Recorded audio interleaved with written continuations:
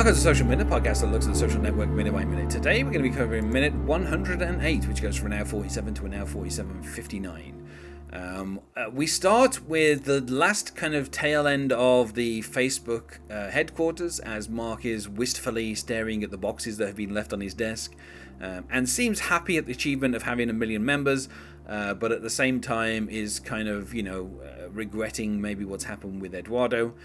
From there, we cut to a party taking place in a dorm. We like music is being played, but I can't quite tell what that music is, and I don't think it's identified on the soundtrack.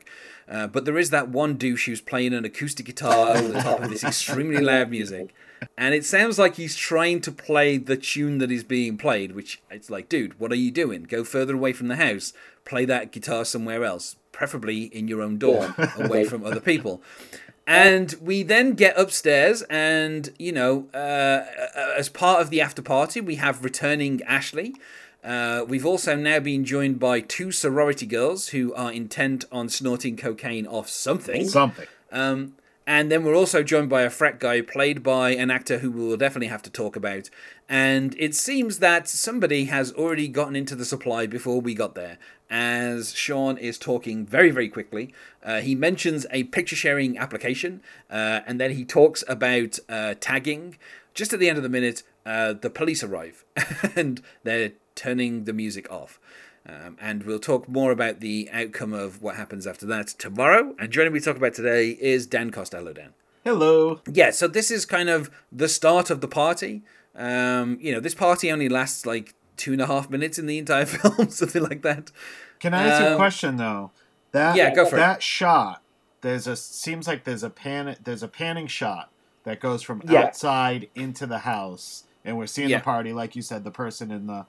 How long do you think that took to set up? I mean, Fincher himself does take after take, but just to get that, and it's beautiful. It's a seamless, like from the outside to the inside. It's really cool. I mean, it's not like the Goodfellas thing, but it's pretty. Yeah, and the thing is as well is as it moves through the house, it looks like it's like a I don't know, it goes through the wall, which is rare that Fincher kind of like. I mean, it's been a while since he did anything that fancy. There was a shot that was in Panic Room that kind of like followed through all the kind of electricals in the house. And that was basically 100% CG. And I have a feeling that transition is also a CG transition. Like from the outside is probably on like a location. And then as it hits the wall, it turns into a set. And looking at it as well, because there's no actual kind of main cast members in that shot either, I have a feeling that's a second unit shot. I don't think Fincher would have been concerning himself with doing that shot. It's a nice shot.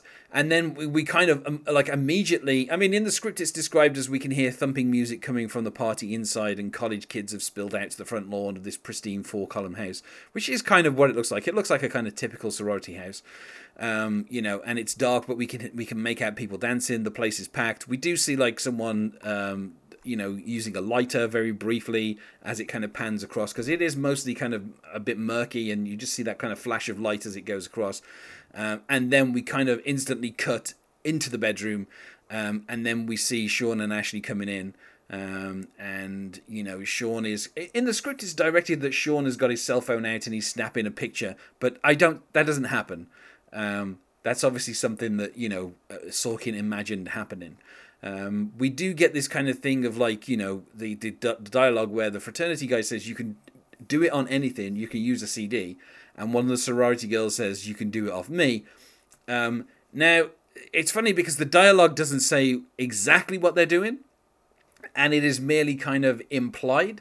And in the script, there's a lot more, like, there's literal description of somebody taking out a vial of Coke and, like, drawing the lines and getting a $20 bill. And, like, there's a whole description of what's going on. We never see any of that in the film.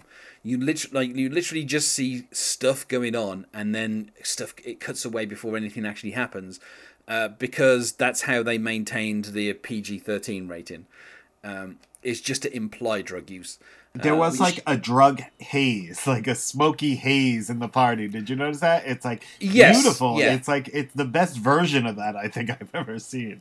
Yeah, the kind of the downstairs has this haze over it, and like I said, it has that guy playing the acoustic guitar. And the thing is, he's playing like it sounds like he's playing the chords to whatever song he's playing, and it's like why would you do that? Anyway, that we only see him very briefly. And then once we get upstairs, we then have Sean, giving what I feel is kind of the most Sorkin-esque dialogue in this entire kind of few minutes. Explaining Instagram, basically, right?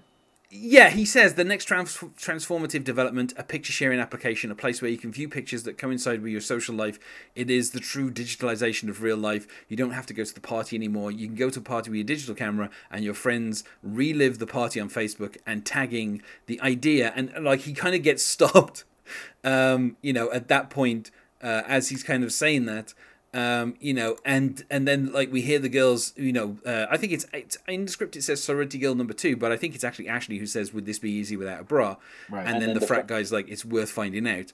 Now in the script it's directed that the girls slip off their bras, but obviously to maintain the rating, they do not do that. Yeah. So, and then of course, Sean talks about how, people kind of, spend hours, watching what people do when they log on, and he'll kind of talk about the kind of like how they how they check their friends' status updates, and they check their friends and see their profiles and change their pictures.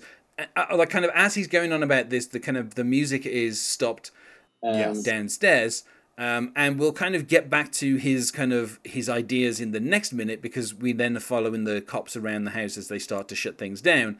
Now, I think what's interesting is the fact that Sean is describing something where he says, obviously, you take your digital camera, obviously this is pre-iPhone, so no one is thinking about, I mean, you had camera phones, but obviously the quality probably wasn't good enough. So, he's talking about, taking a digital camera and reliving the party on Facebook. Now, what he's describing there is people going to a party, taking a bunch of pictures of it, putting them on Facebook, and then you relive the party.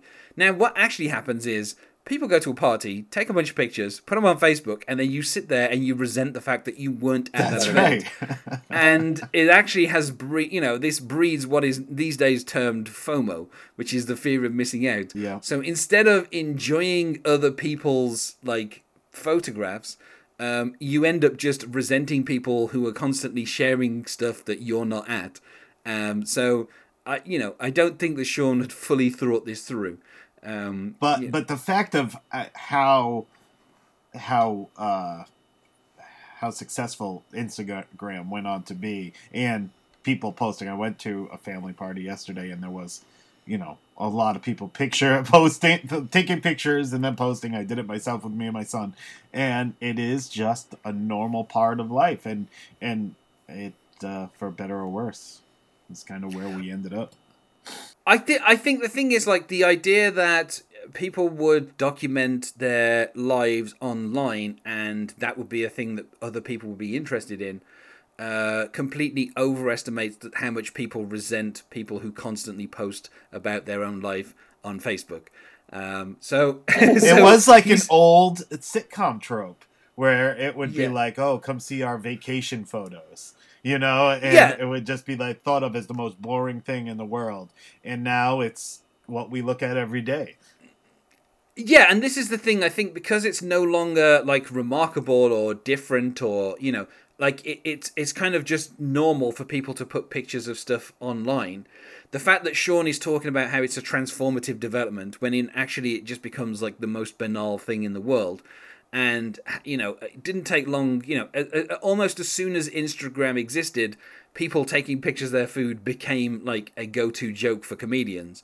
So it's as soon as that kind of behavior, and nowadays, the people that I kind of, I'm friends with on Facebook and then obviously through Instagram, the things that they post on Instagram are mostly, memes and stuff like that. So it's not about them sharing their life. It's not even about them sharing memes. It's about them making odd kind of memes that aren't really memes and sharing those. So the thing that's being shared online is not like someone going to a party and uploading 500 pictures of that party and you being able to, relive the party.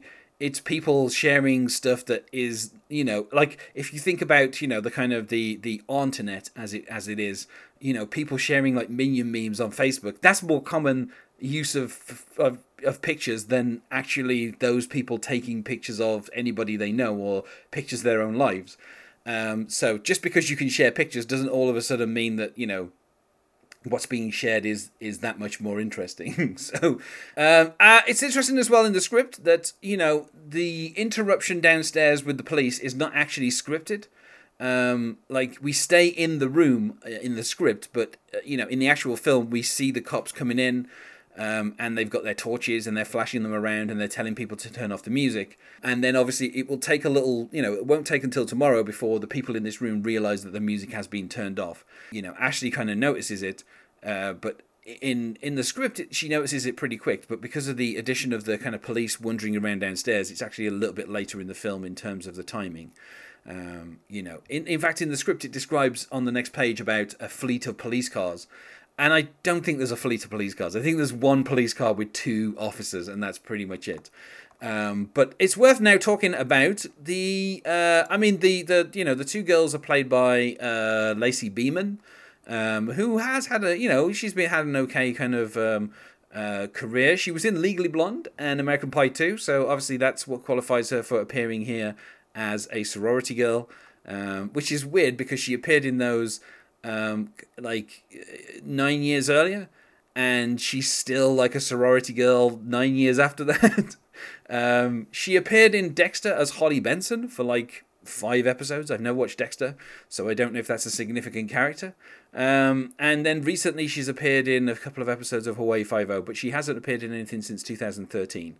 And the other sorority girl, I think that the one that is attempting to snort the cocaine, if that's what it is that she's trying to do, is played by Sherilyn Wilson, and she's had a moderately successful TV career since this.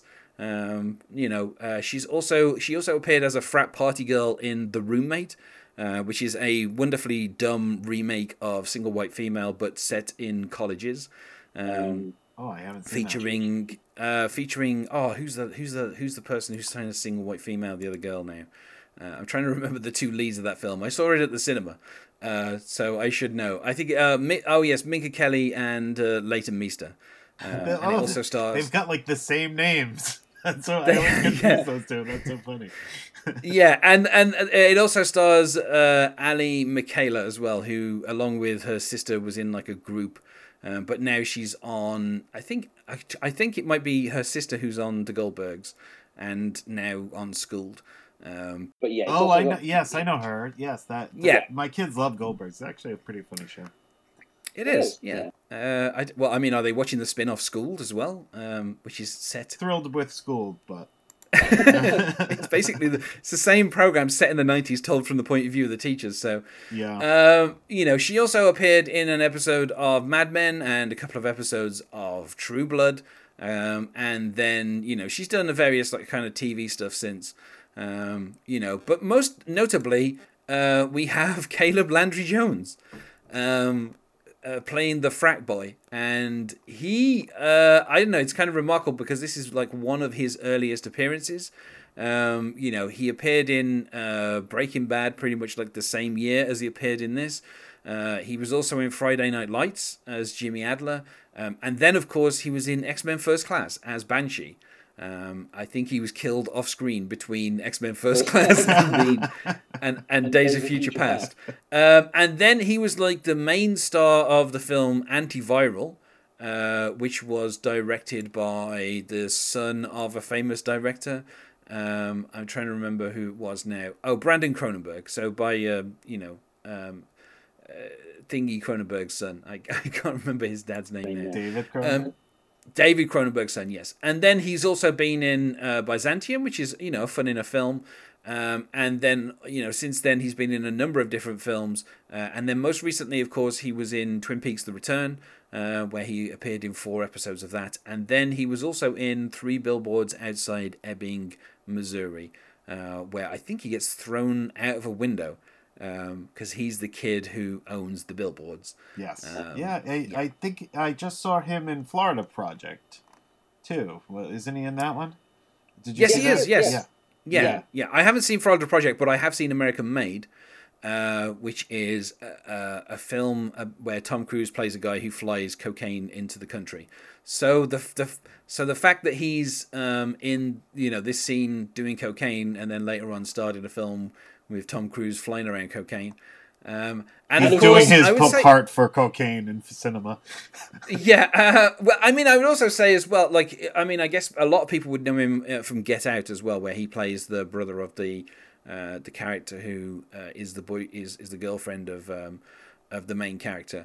So yeah, he's had quite a remarkable career. I would say of all the kind of minor characters in this film, he's probably got the kind of biggest career out of all of them. He's doing a good job playing a douche. He's pretty douchey. Yeah, and I think the funny thing is in the script, his suggestion is that they take their bras off and they comply. But obviously, with this being a PG-13, that doesn't happen. So I guess maybe he doesn't look quite as douchey as he could have done, in this particular thing. But yeah, so, is there anything else that needs to be said about this particular minute? No, not for me. Well, then let's go to the Wednesday question, which is, what are your thoughts on other David Fincher films? You'd already mentioned earlier in the week that you'd seen a number of them at the cinema, so, what are your general thoughts on David Fincher overall? So, I think he's brilliant. I think that I can even find good things to say about Alien 3, at least the look of it, and, Benjamin Button, even the look of it. It's such a weird movie to think that he made that. And I'm loving Manhunter right now. I want him to make lots and lots of movies. I don't want him to get stuck in the serial killer genre. I'd like to see him play with interesting things and different actors, but I definitely think he's one of the best directors working. Yeah, I mean, I think with Mindhunter, I've watched the first season. I've yet to watch the second season as of recording. But I think I enjoy what he's doing there. But like I say, I think it would be nice if he could at least kind of, leave it in somebody else's hands to kind of do the directing for season 3 or whatever, and then find, a film and kind of return to cinema. Because and now we're kind of in the longest gap in his career since, he last released a film. Bigger than the gap between Panic Room and Zodiac. So, I just like to see him kind of getting back into kind of directing something on the cinema, because, he is a director that, you really kind of need to see his stuff on the big screen to kind of really fully appreciate it. And with the many offers he's probably gotten from DC and Marvel. I can't imagine that they haven't gone to him multiple times. I mean, I think probably around the time that Chris Nolan was doing Dark Knight and stuff, they probably did approach him to do something. But I just think it'd be nice if he could just do something and direct it and get it out there, and let's go and see it on the big screen. As much as I like his TV work, it's he's not really he's a good director. I don't think TV really does him justice in terms of. I agree. If you're going to see anyone on the big screen, he's one of the people you definitely want to see it. It's that's why we love the going to the movies, and hopefully they it's not going away anytime soon. Hopefully. Well, then let's go to plugs. Is there anything that you wish to plug, Dan? Nope. You can find me on Facebook complaining about current politics in the U.S. Dan Costa. Go friend me. And you can find us on MySpace at myspace.com/thesocialminute, or on Twitter at social_minute, or on Facebook at Social Minute Podcast. Thanks for being my guest here today, Dan. Thank you, Darren. And I will see you tomorrow.